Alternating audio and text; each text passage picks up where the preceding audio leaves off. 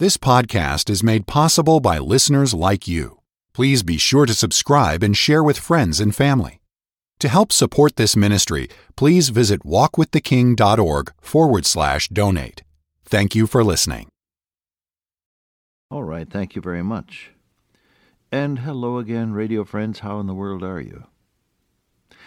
Yes, I wait for you to answer. Of course, I'm interested in how you are, and although we can't really talk back and forth, I have a sort of an extra sixth sense that tells me that somebody is standing there by the kitchen sink listening and saying, "Oh boy, you shouldn't have asked. I should have stayed in bed." And somebody else is up and raring to go, and you're answering, "I feel great." Well, people have different circumstances. Not every day is the same, and that's probably a good thing.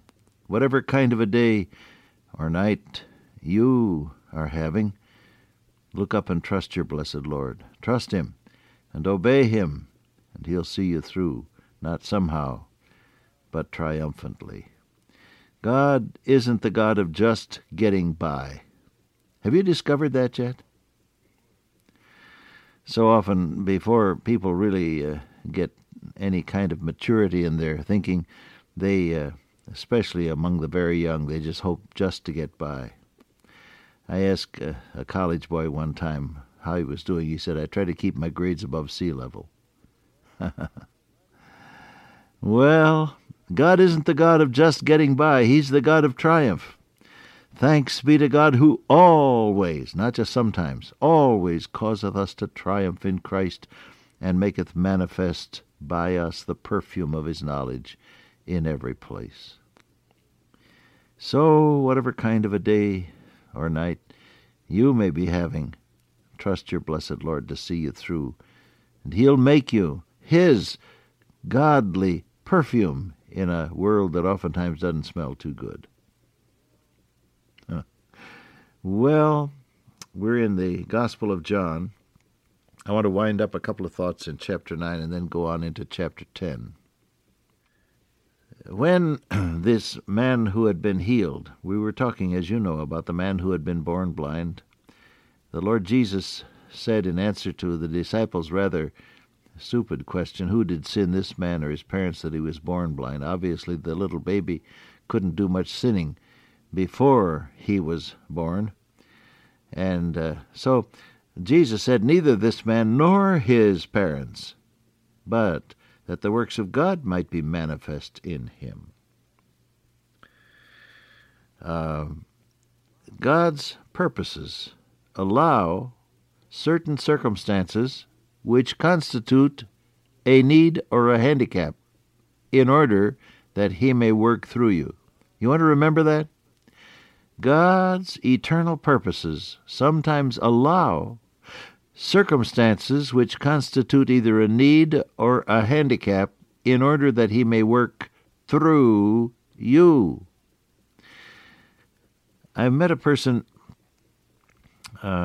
some years ago who spoke with great difficulty and who walked with equal difficulty, but who had evidently a very keen mind and a hearty sense of humor and a warm Christian heart. Before I knew anything about him, I noted what I just told you. I noticed that he loved the Lord, that he was really out and out for the Lord, that he had a keen sense of humor, and he was friendly and outgoing and very sharp. What I discovered was that, handicapped as he was, through an accident at his birth, he had started and was managing a whole series of homes for people with similar handicaps. God was working through him. And all across the area which he served, in different cities, there were hundreds and hundreds of people who thanked God for this genial, although severely handicapped person. It's hard for me to learn that. I don't know how it is with you. Maybe you get it easier than I do. My father used to sometimes tell me that I was very slow to take things in, and maybe that's true. Hard for me to learn that God allows circumstances which either constitute a drastic, terrible need or some kind of handicap that cannot be overcome normally. He allows those circumstances in order that He might work through them in me. Oh, I want to learn that, and I want to live it, and I want to let Jesus do His work. He said, I must work the works of Him that sent me while it is day. The night cometh when no man can work. That the works of God should be made manifest in Him. Made manifest is a verb that means showing up in a human package. Packaged in a human being. God's work packaged in you. Oh, what a concept. How does it come? It comes about through need. It comes about sometimes through heartache. It comes about sometimes through financial reversal. It comes about sometimes through handicaps over which you have no control.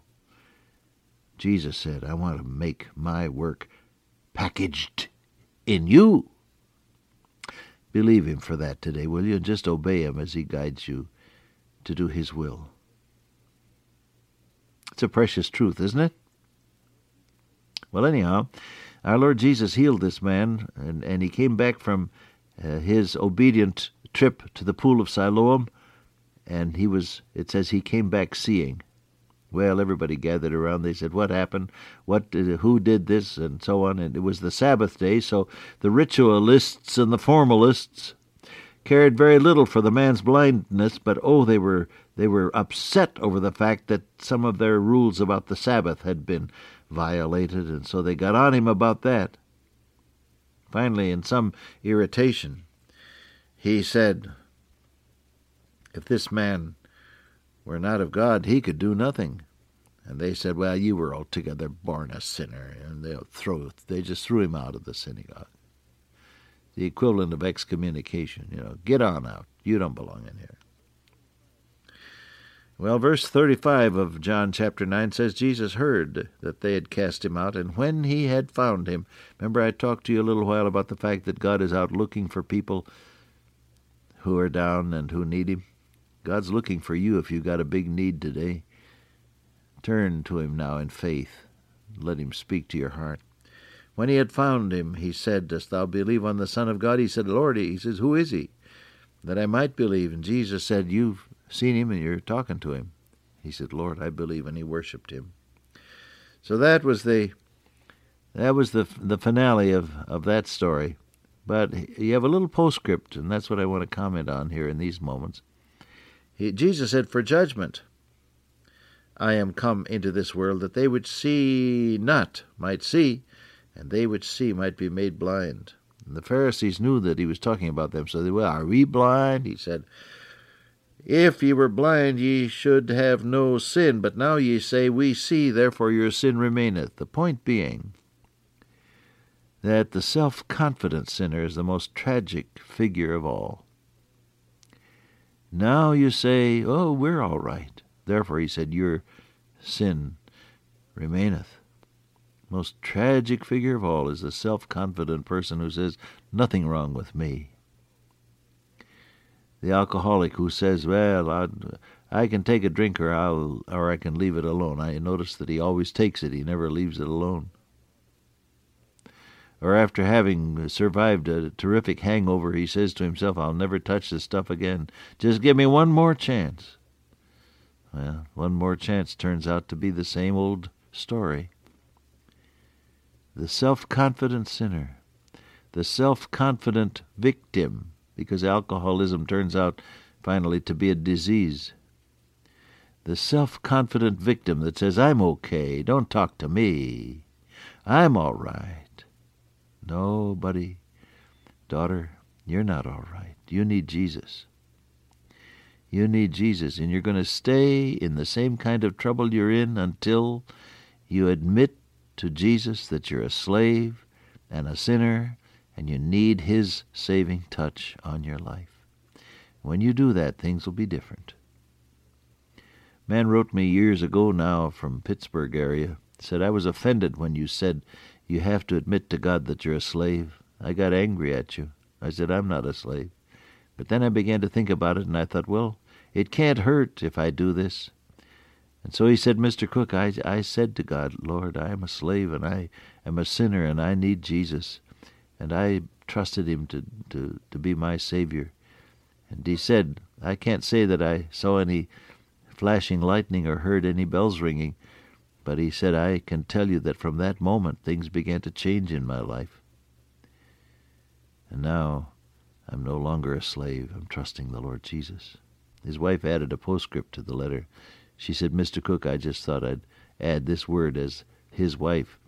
Things are so different now. It's a whole new ball game, she said.